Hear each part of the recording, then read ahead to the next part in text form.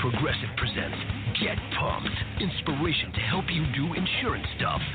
Okay, time out. You're going to let your budget be the boss of you? Take control with Progressive's Name Your Price tool. Tell us what you want to pay for car insurance, and we'll help you find options that fit your budget. Here's some music to get you pumped. Da-dong, da-dong, da-dong, da-dong, dang, dang. I hear your budget laughing at you. Oh, wait, that's just those kids laughing at me. Ignore them! Da-dong, da-dong, Progressive Casualty Insurance Company and affiliates. Price and coverage match limited by state law.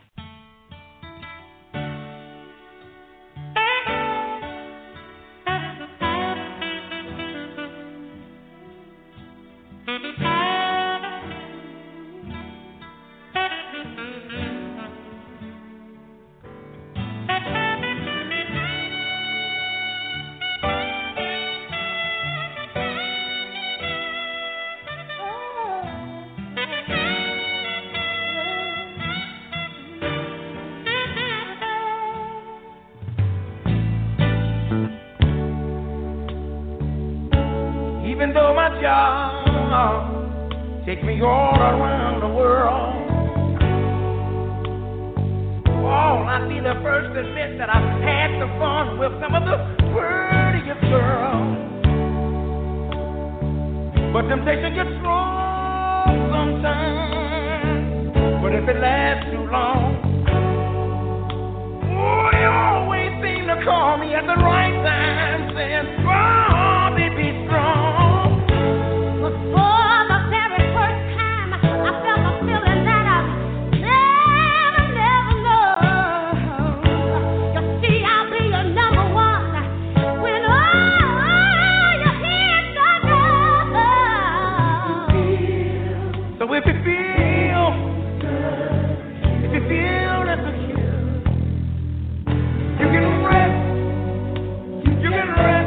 you can rest assured. No matter how high I get, I still be looking up to you. No matter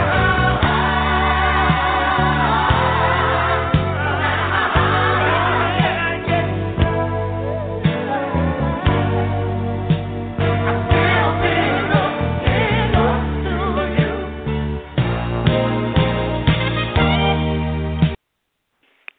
Welcome to Can a Player Play, everybody. I'm going to pump the brakes right there.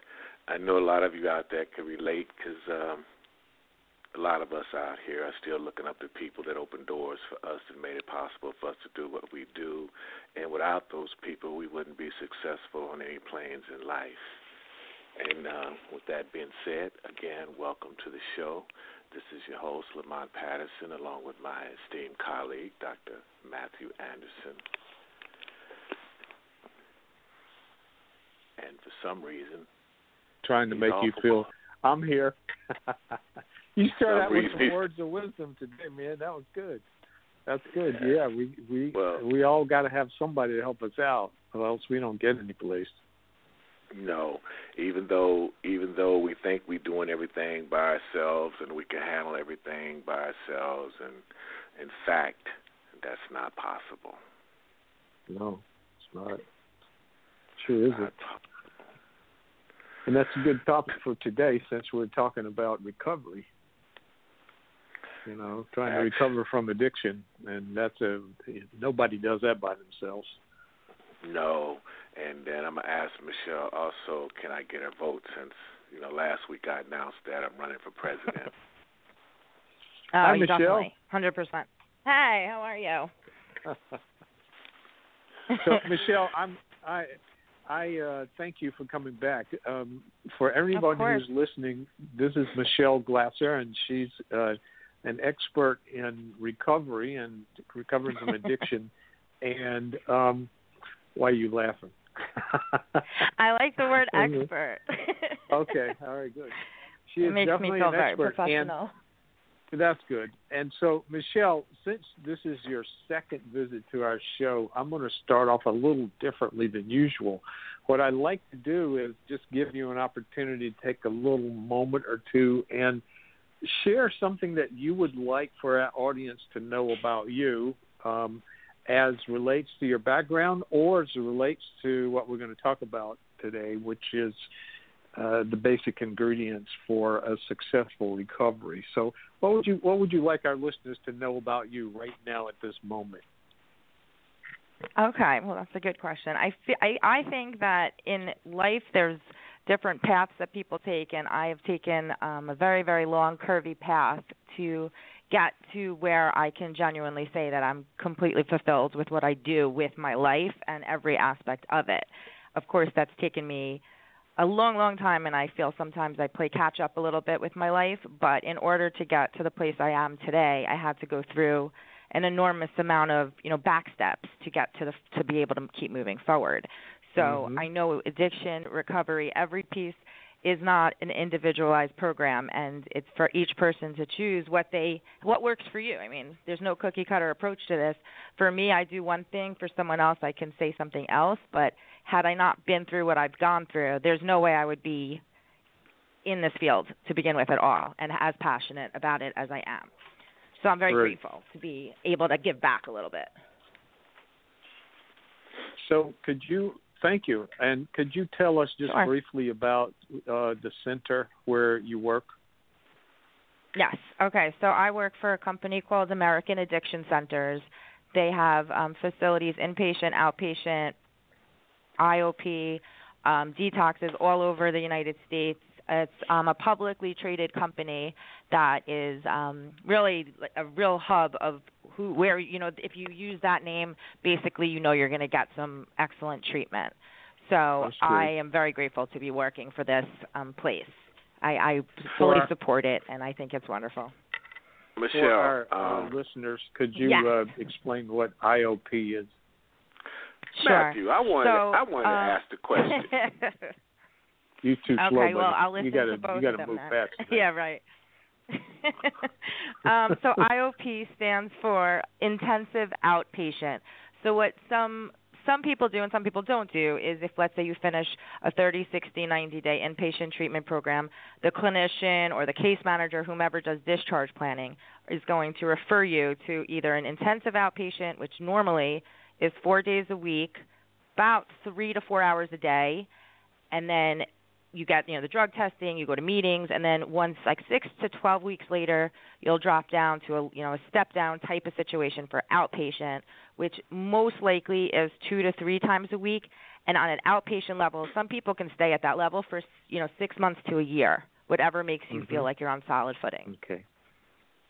It's a gradual step down, basically. Can I jump in here now with my question? Is it okay? Yes, you can. I hope it's a brilliant question. Oh, it's brilliant to me. I don't know how it is to you, but it's brilliant to me. Let's go. Michelle, when most people talk about addiction, I just wanted you to kind of break that down a little bit, because usually when people say addiction, they immediately go to drugs.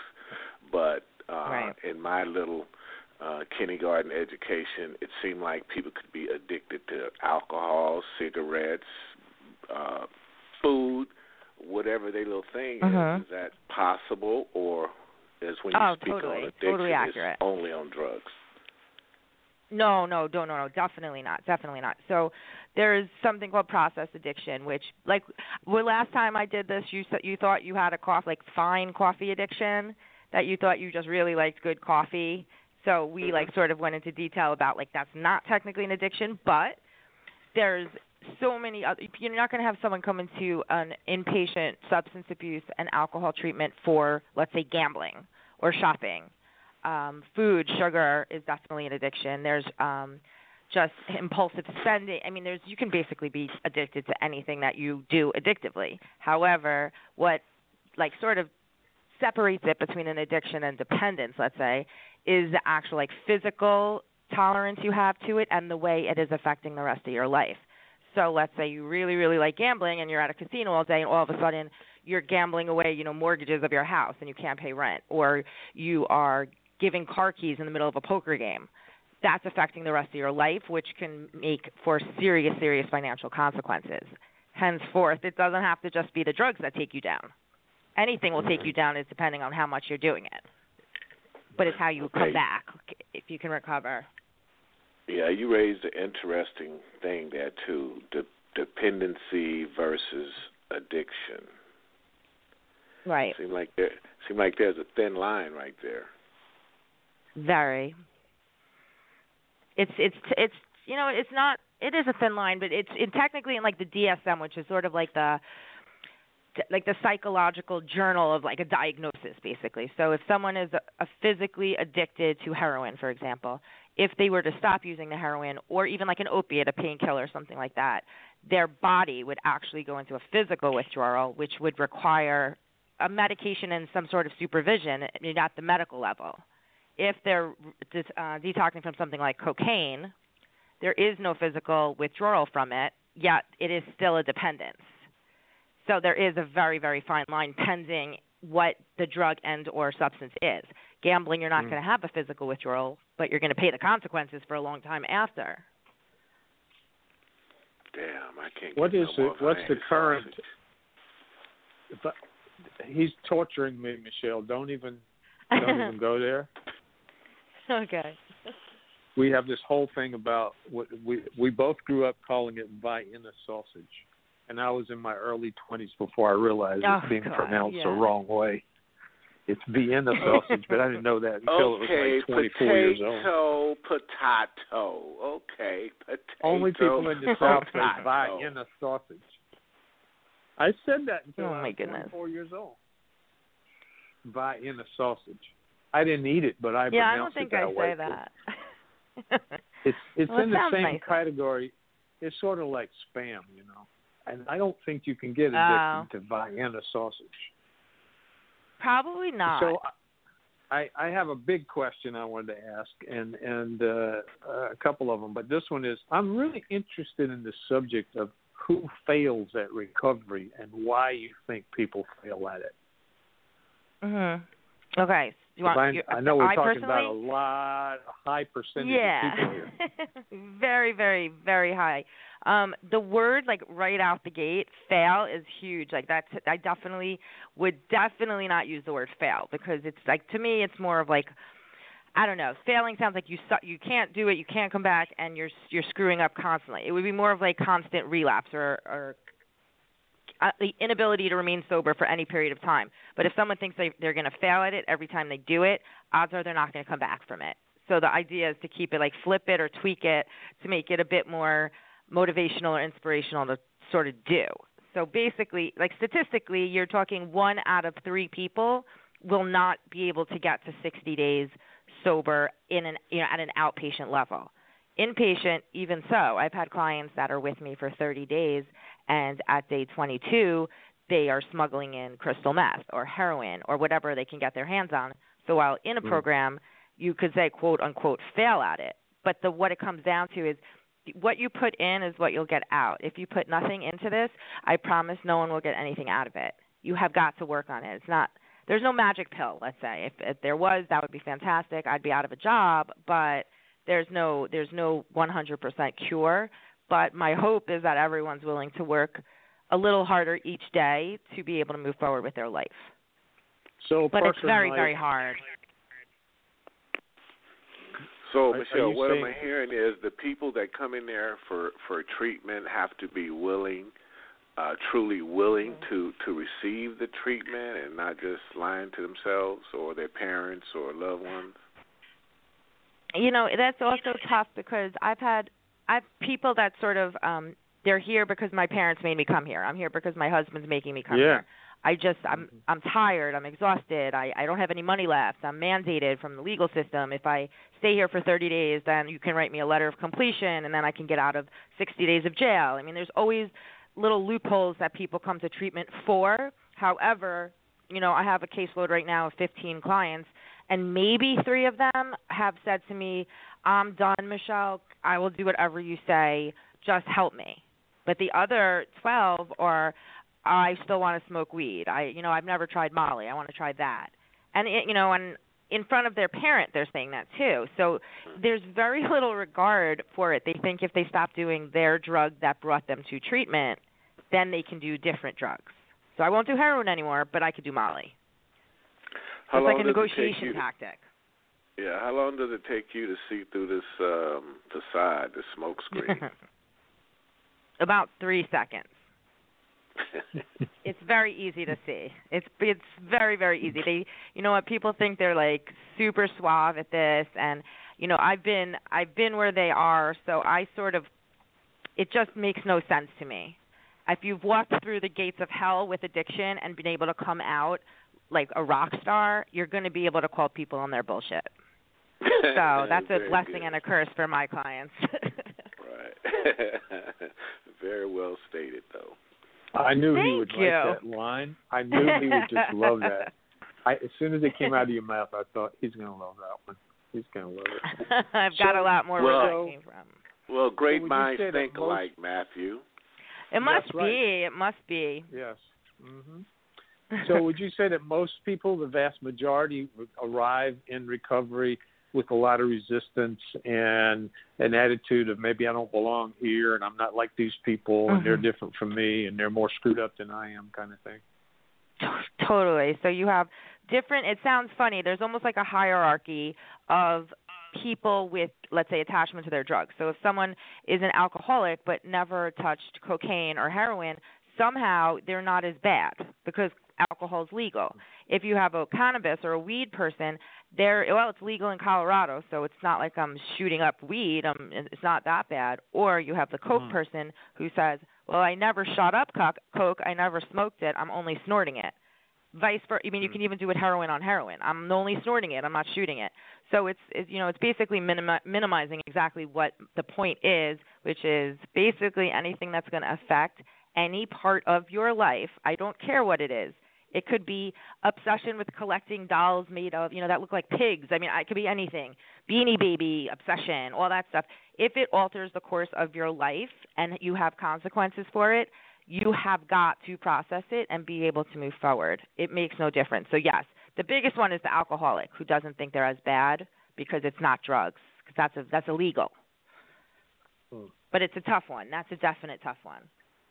So the 3 people that you were talking about, 3 out of 15 who think, okay, I'll do whatever it takes, did they have a higher possibility of staying in recovery and going through the program and then having a sober and clean life afterwards, would you say? I mean, that might be an obvious question, but I'm interested. No. It's funny because it's actually the opposite.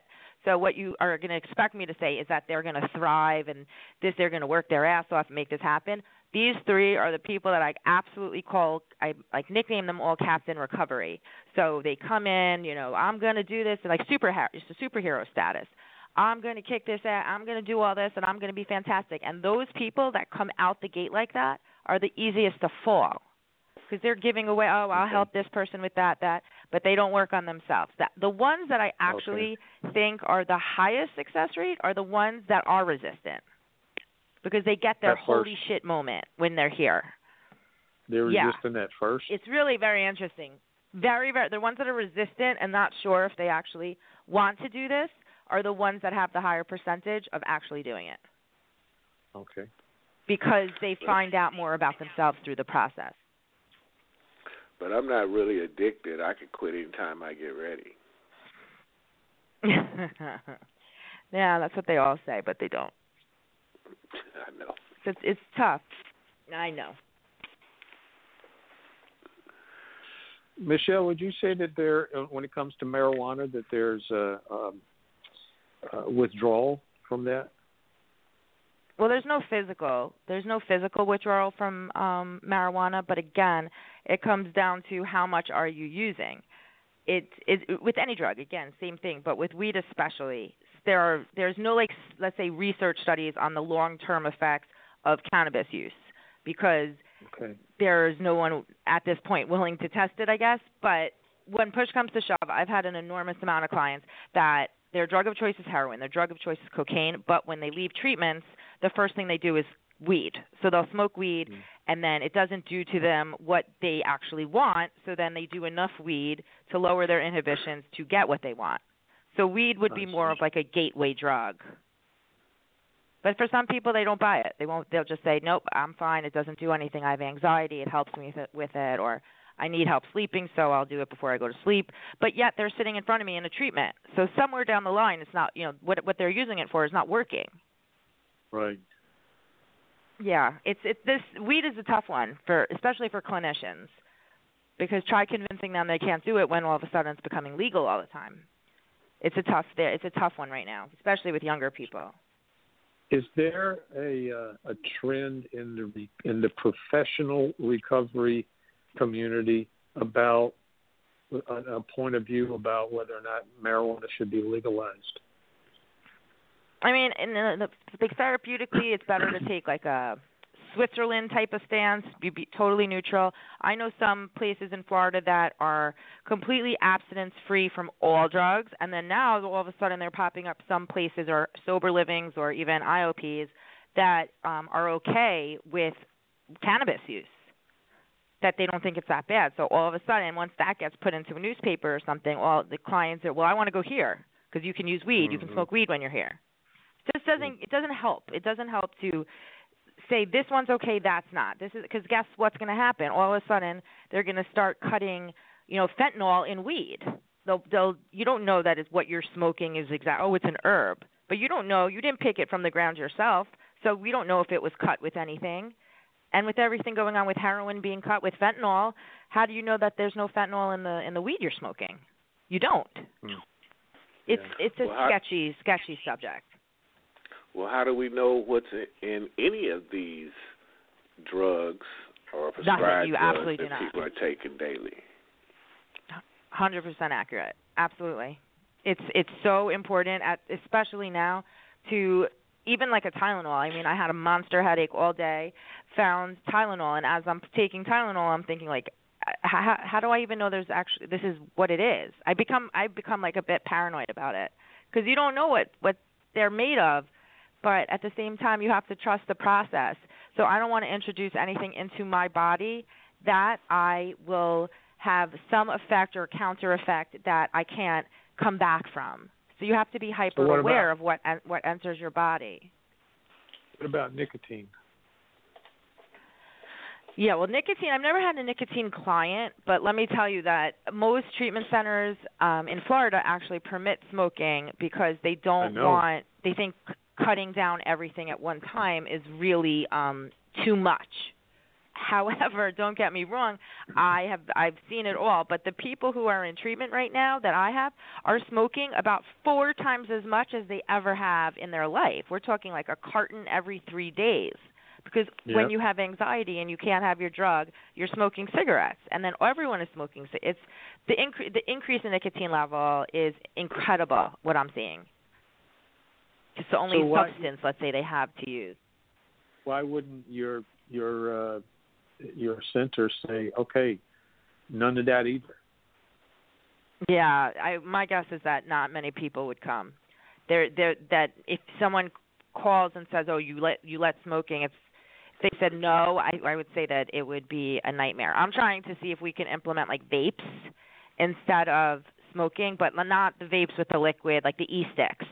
That you can charge or something like that, because I have clients who did quit smoking before they came, and now they started smoking because they couldn't have their vape. I ended up finding out that the vapes that have liquid, they have the cannabis wax that you can use a vape with drugs in them. So I was like, oh, now I see why you're not allowing that. But I mean, so now they're smoking again. I definitely think the nicotine piece needs to decrease, though. Definitely. Well, you guys could sell the cartridges that are loaded with the nicotine. Exactly. That way, they couldn't come in with the cartridges loaded with, the cannabis or playing like it's tobacco. Right. I think it's a good side business, if nothing else. It makes sense to me, but at the same time, there has to be a reason it hasn't been implemented. So I can only just bring it to the floor and see what happens. Well, I would love to see some research about the success in recovery for people the percentage of success in recovery for people who are allowed to smoke during their recovery. I'm going to bet that it would show a lower percentage of success for that group of people because it's still the use of a drug that affects one's emotions and one's chemistry. But I do know that this is like a nuclear subject in the recovery community. I mean, you can start wars with people over it, whether or not they should be allowed to smoke. That's why I thought I'd bring it up, just to be a little provocative here. Yeah, I don't want to get you in trouble. It's a big subject. No. It's a big deal to a lot of people. But then once again, it depends what kind of treatment you're in. Because where I am, they have the clinical building and then the residence. So they travel by van from the residence to clinical every day. Any other treatment I call it a one-stop shop, where clinical and the residence is at the same facility, you may not be outside as much. So because you're not outside as much, then you're not going to be smoking as much. This year, you're outside there. It's treated more like a sober living IOP with, a full day of clinical groups. So it's a bit of a different dynamic. So I don't remember if we spoke about fentanyl last time we were talking or not, but I know that you brought it up just a moment ago. Could you talk about it a little bit and what's going on with that? Yeah, I mean, to me, fentanyl is just the absolute scariest thing in the entire world. It's fentanyl, and then also right now in Delray Beach, it's carfentanil, which at this point, first responders have to put on 2 pairs of latex gloves to touch a person who potentially overdosed from heroin, because if a size of 1 grain of salt touches the skin of the person trying to help them, that can be toxic for the person that's helping them. So these dealers are cutting it with fentanyl to get an increase in their supply. So they can cut let's say they get a gram of heroin, they can cut it into 4 little grams if they're cutting it with other things. So their money is going up, but they're killing off their client. So it makes no sense to me, because if you're killing off your clients, but then you have to constantly have new clients. Why don't you? I mean, it makes no sense. Fentanyl is deadly. It's absolutely deadly. And at this point, if anyone is to put a drug in their body, heroin, coke, anything otherwise, and know that there's a possibility there's fentanyl in it, to me it's like an unconscious or subconscious death wish. Because you don't come back from that. You really don't. It is very scary. Or are deaths going up from it around here? Oh, my goodness. So much. Delray, West Palm Beach, and also in New York and Long Island. I want to say in like the South Shore area, there's a huge increase in heroin use. And there's another place that it was tremendous, like West Virginia and Virginia. All of a sudden, they're popping up these different states that it's just so sad. Baltimore, Maryland, huge in Maryland as well. Just awful.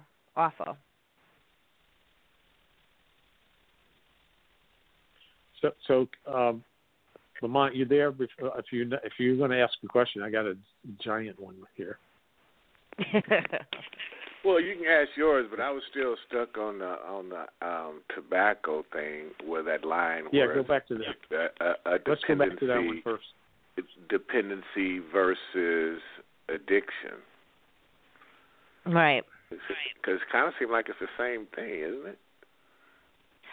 Yes. So that is where like my problem lies with all of it. It's sort of giving this like a mixed message of this is okay, but this isn't, and where are the rules and how we know what is okay and what isn't.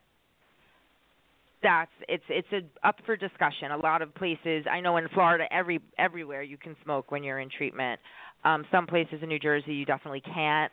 But again, it has to be where the person's at. I also have people in my caseload that came in smoking, but now they're on the nicotine patch or the Nicorette gum. So it's a choice also.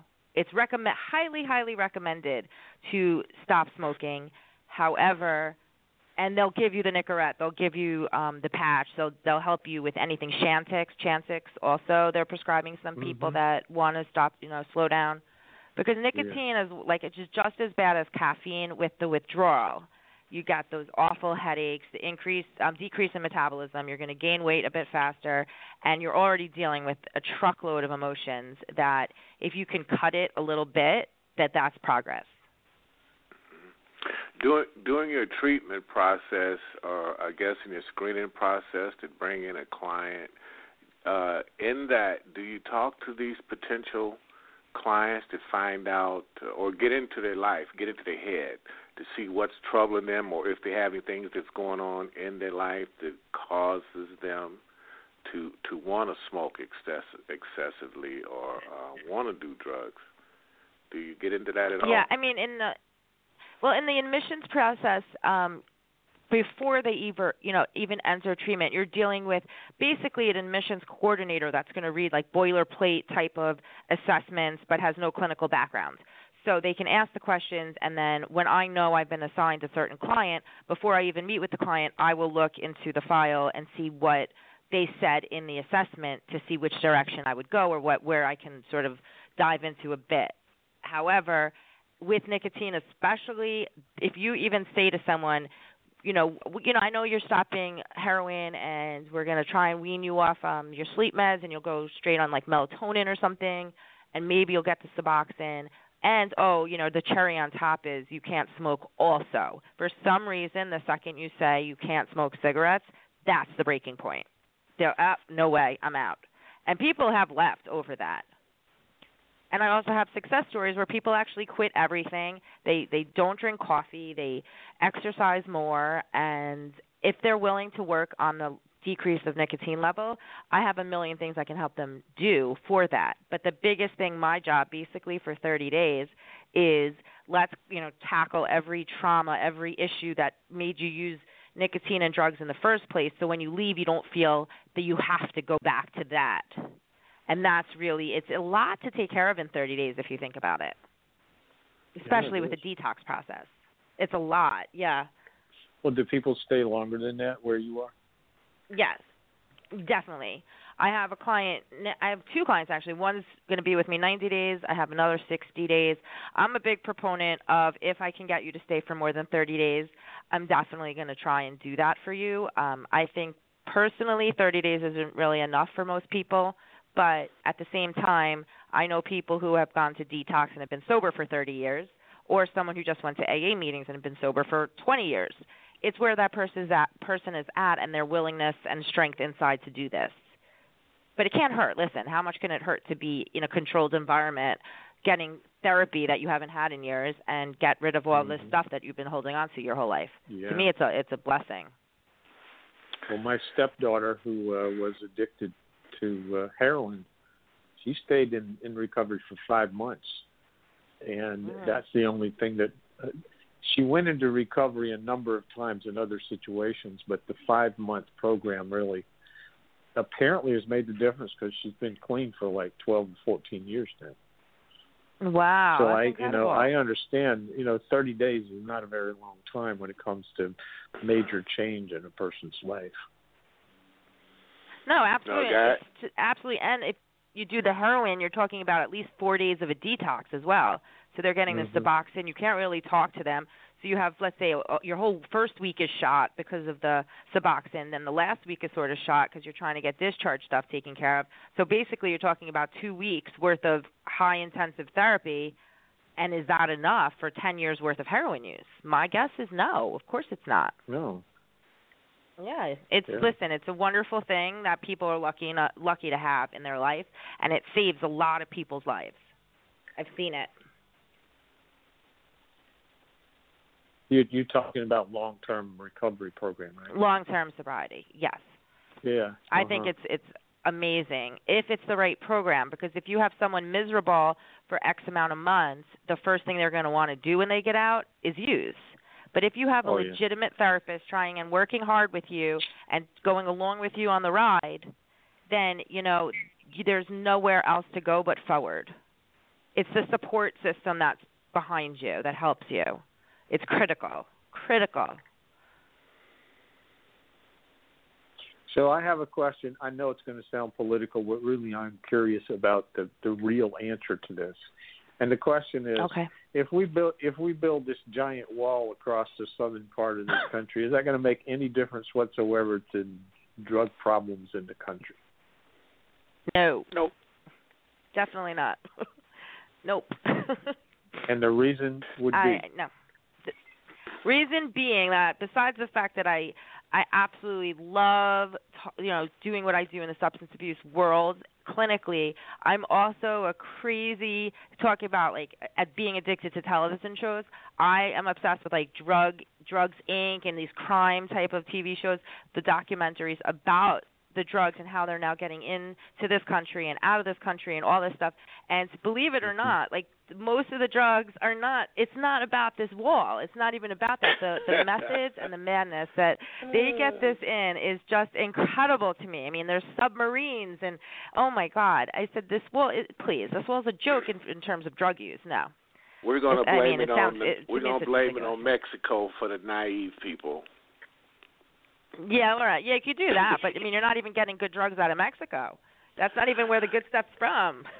No, that's what I'm saying. Where's that's what I'm saying, Michelle. A lot of the naive people think it's Mexico. Yeah. But drugs come from all over the world in this country. Exactly. So the wall will not many help other areas. Matthew.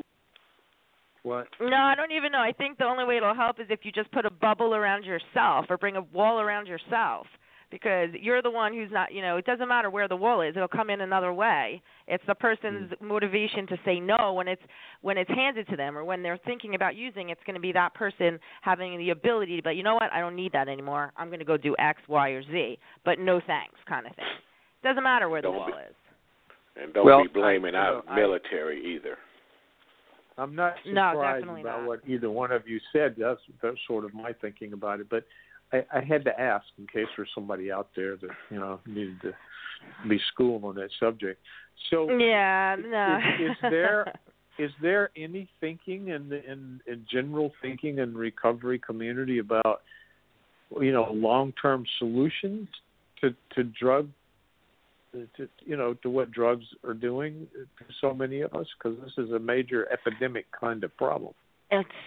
Yeah, and it's getting worse, unfortunately. Well, the easy, not easy, but if you wanted to, someone with, let's say, opiates, I know a lot of people who are on Suboxone maintenance or methadone maintenance. Then there's the Vivitrol shot, which you get it once every 4 to 6 weeks, which is an opiate blocker. So even if the person was to do heroin or was to take pills, it would have no effect on them.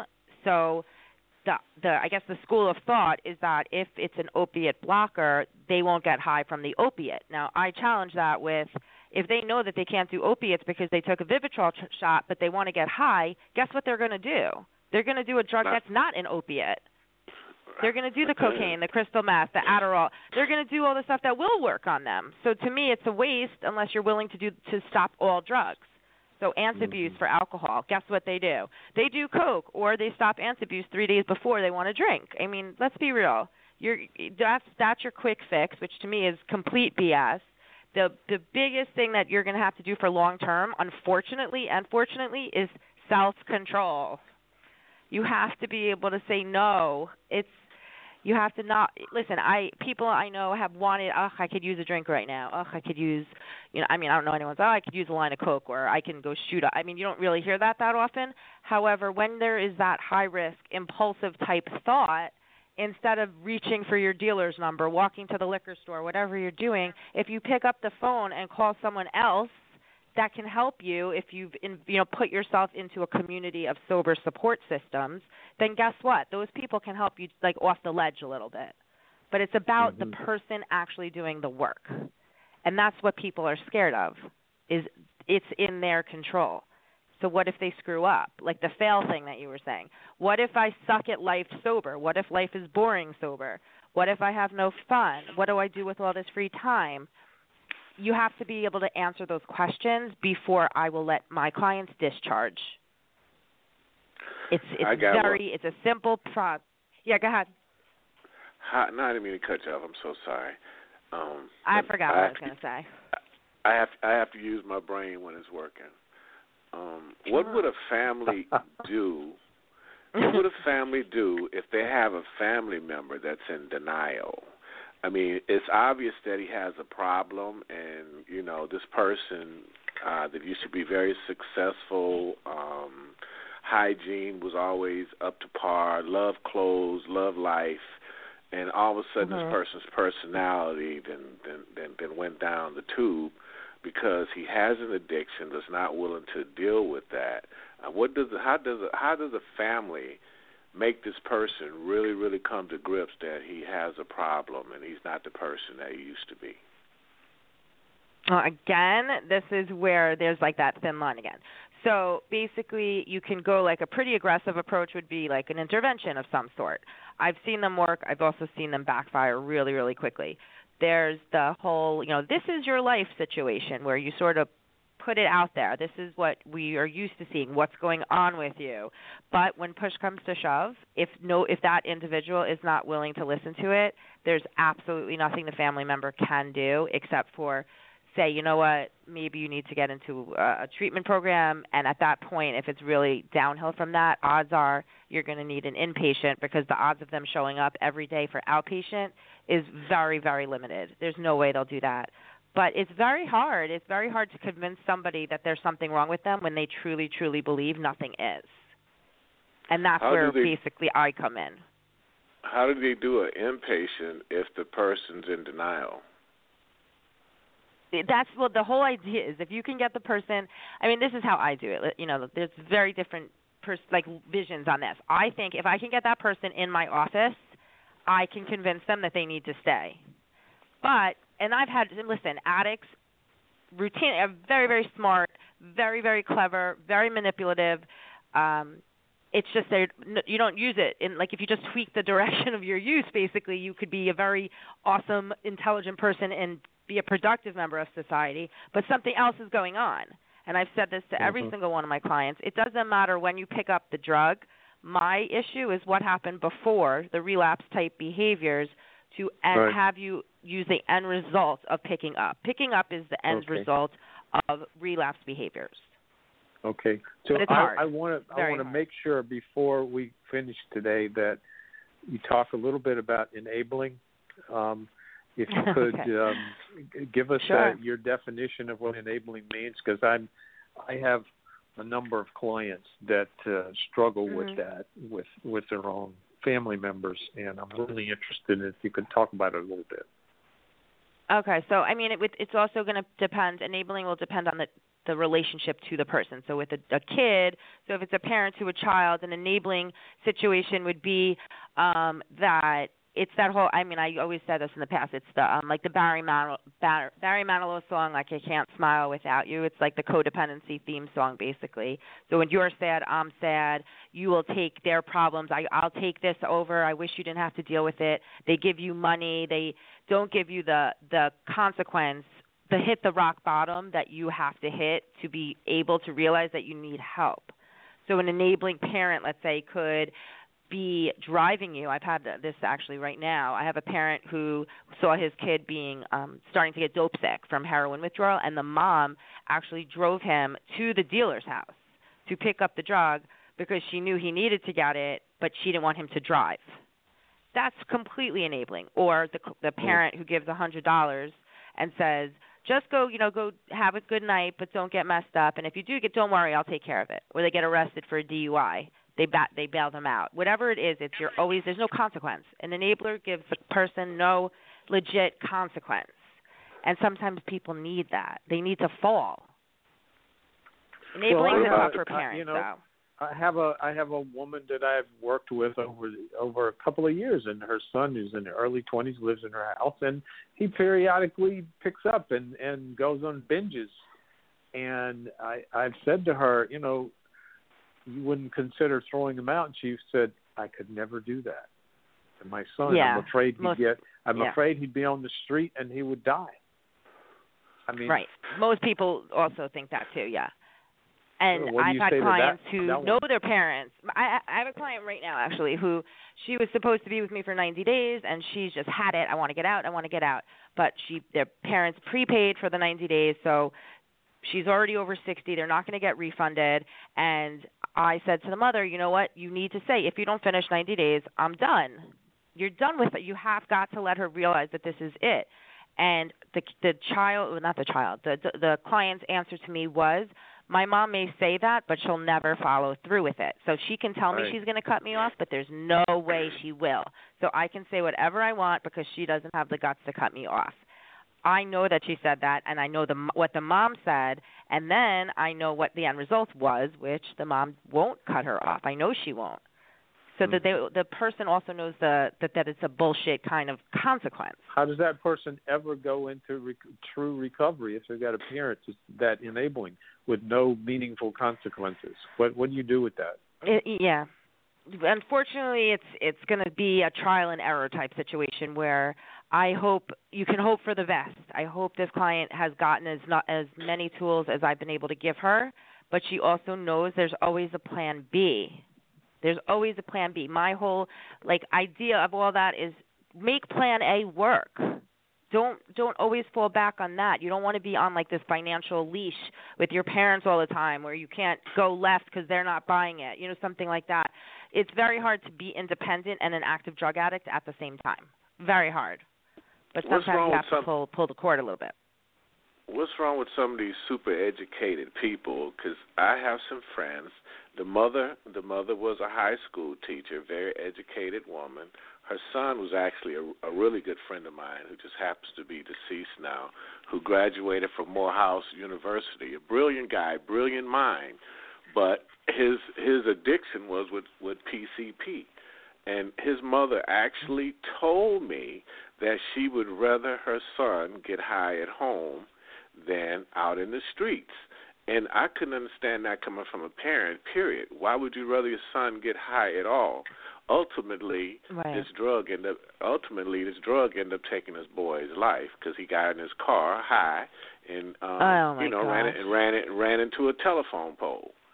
So I just never understood that. But this woman told me she would rather her son, get high at home than out in the street somewhere. Mm-hmm. So she was enabling him big time. Because I'm like, that was just strange for me to come from a parent. She was scared, right? From a parent, honestly, I've heard that a million times. I would rather him get high home because I know where he is. And if he's out, I don't know what if something happened and I can't get to him, or he's in an alley by himself freezing. And the parent would let the client get high in the house. She does. I'm not a promoting of it. I'm definitely not promoting it. But at least I know if something happens, I'm here. And I said, but it's sort of a double-edged sword there. Where how do you expect a person to stop if you're co-signing it? You're saying just don't do it out of the house, but it's good here. It gives you no incentive to stop using at all, especially a PCP. My God, I mean, talk about a hallucinogenic that really will knock you on your ass. Yeah. And that's scary, really scary stuff. I have an opinion about that kind of parent, and I'm curious about what you'll say about this, Michelle. But I'm of the opinion that kind of parent that we're talking about right now is ultimately more concerned about themselves and their own well-being than their child's, and that they don't want to feel bad, so they won't put the child in a bad situation. They won't have a real consequence because they don't want to deal with their own feelings. And I'm wondering what you think about that. I think it's definitely a valid point. I think there's a lot of different methodologies to that. For one, I think that a parent, it could be because let's say if they're I'll go cocaine here. So a social norm that you're not going to tell your friends, or it's not going to look good on you as a parent if people know that your kid is a cokehead or a heroin addict.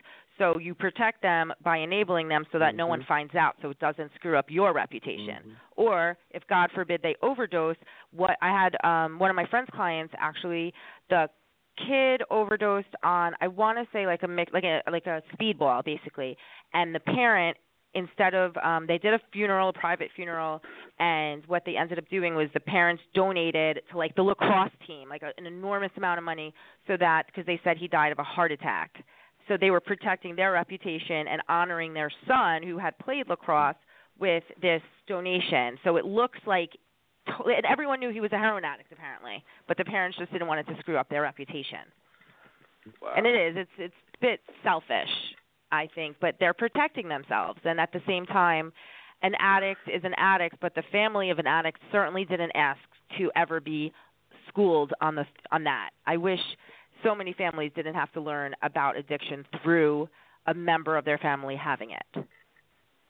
It's an unfortunate education to get. It is, but it seems to be about the vast majority of people don't learn about anything about addiction until right in their own house. Totally agree. Well, that's totally really hard thing to deal with. Is that because they're in denial and they don't want to deal with it? With parents, it's not my kid. My kid would never do that. And if they did it, it was somebody else's fault. So they need to stop hanging around those friends. And then when they stop hanging around those friends, guess what? The kid is still doing it, but it's still not the kid's fault. So we have to move the kid out of the state because it's obviously because they know the drugs in Philadelphia are rampant. The heroin's rampant in Philadelphia, so let's send him to Florida. Oh, wait, there's heroin in Florida? Now let's go to Alaska. Let's find somewhere else because it's definitely not my kid's fault. I've heard that so many times. It's because he's friends with terrible people, Michelle. I said, yeah, I bet. I bet. If you're not willing to look at yourself, man, you got big problems. It's going to be a problem if you're not willing to do it. But let me tell you, it's very hard work. You need to be an enormously strong person to battle addiction and battle remission and battle recovery. And a lot of people don't get credit for the amount of work they do put into it because it's very, very hard. You're really diving into your past and future goals and how you're going to accomplish it. It's tough. It's tough. I went cold turkey in one day. The first time I burnt my shirt with a seed from some weed, I just went cold turkey. Yeah. Shirts cost too much. Did you like the shirt? $70. Yeah, I was going to say you like the shirt. Absolutely. I burn. Hey, look, and you got one of them little seed burns, right in the middle of the shirt, way up high. I mean, you really couldn't lie and say you spilled food. You couldn't spill food on it or something. No, definitely not. But anyway. I mean, you could wear like a sweater wrapped around your shoulder to go like a bit preppy. But probably not the way to go. Hey, look, Michelle, but like you said, people that know. People that know, they know. Of course. Like, oh, that looks like a seed burn. Yeah, it's you're a weed round. guy. You're a weed guy, all it took. Hey, look, that's all it took for me. It made me quit. I couldn't I afford think to that's keep wonderful. buying shirts. I never heard anything like that in my whole life. You need to quit lying. You need to quit lying. You telling me that you have an addiction to how you look is more important than the addiction to this thing you were smoking, right? Absolutely. You gotta look just right. Yeah, it sounds that way. Yeah, there you go. What do you call that? Or you could just not wear the expensive shirts. Oh, no. That would never do. No, yeah, that's what I thought. No, that's what I figured. Wait a minute. Oh, boy. That would be terrible, right? Yeah. Yeah, of course. Well, you could just get an old ratty T-shirt and smoke in the T-shirt, right? And No. I don't know. You probably don't have an old ratty T-shirt. No. It's probably better just to not smoke the weed. Yeah, that was easy. You can keep it up. I mean? Yeah.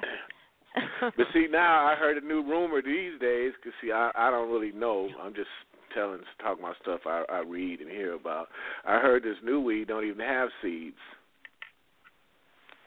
Oh, really? No, like a hybrid, I guess. I have no idea. Yeah. I haven't done my research and development in a very long time. No seeds. Well, that doesn't make much sense. Lamont, the only place you're going to know what's in your weed is if you grow it in your backyard. That's very, very true. You can't do that in California yet, can you? You can't grow. Oh, most definitely. I think Colorado as well. Yeah, most definitely in California, boy. The marijuana business, the cannabis business is booming out here.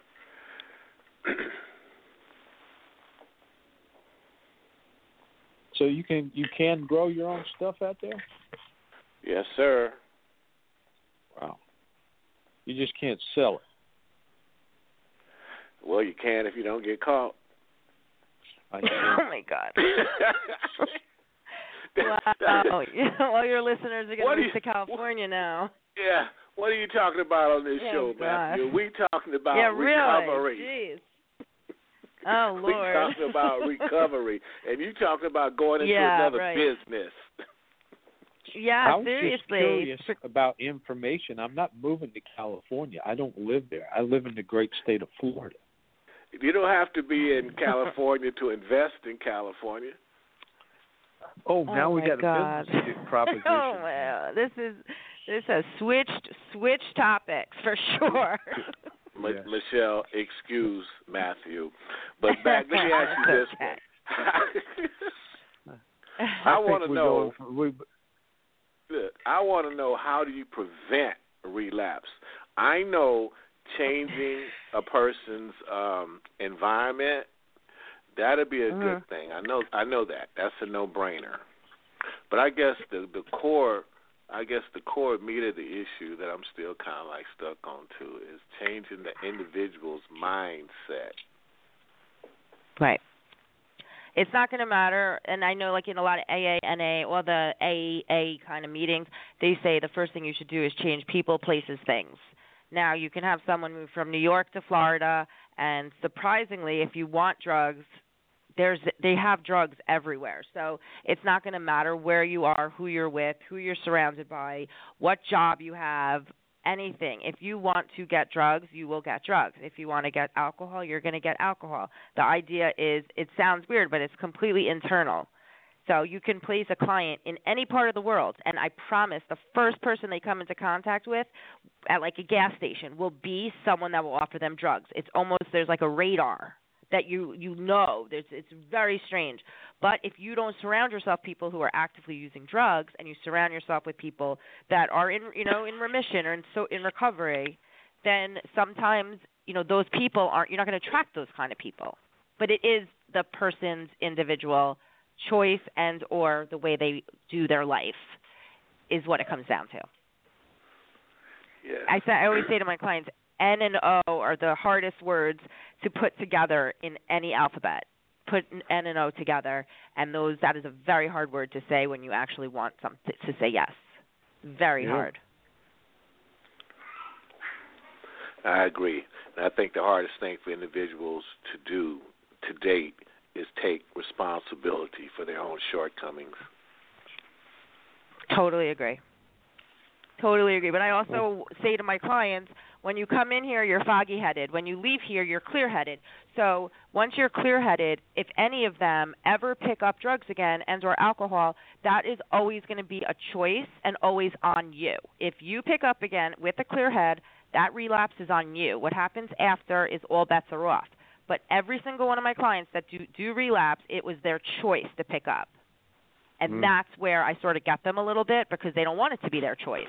They had to because they have a disease. But no. With a clear head and you choose to pick up drugs, always going to be on you. And it sounds a bit harsh, but it's true. No. Well, they say the truth hurts, so they just got to put their big boy pants on. Yeah, you're right. This is true, and I'm a pretty truthful person. Sound like it, and that's a good thing, because people that really need help, that's the last thing they need is somebody else blowing smoke up their butt. They need somebody. Yeah, else. sugarcoating it. Yeah, I definitely don't sugarcoat things. That's for sure. Might just be like the New York in me, though.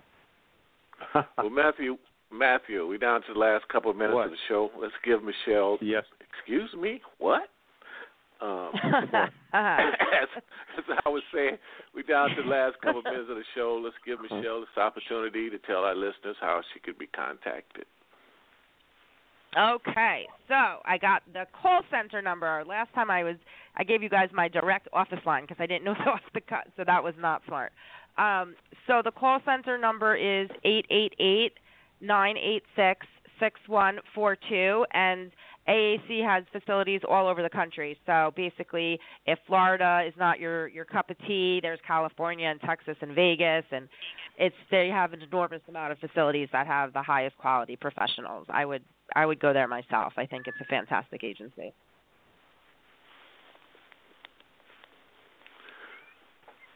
That's great.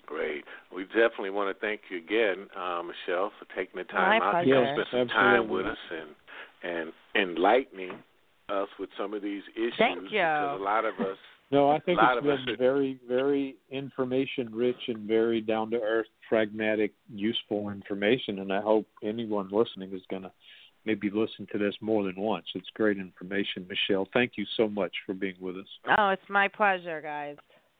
Thank you to help remove this fog from a lot of our eyes about this issue. Absolutely. Good. Yeah, fun. I like this.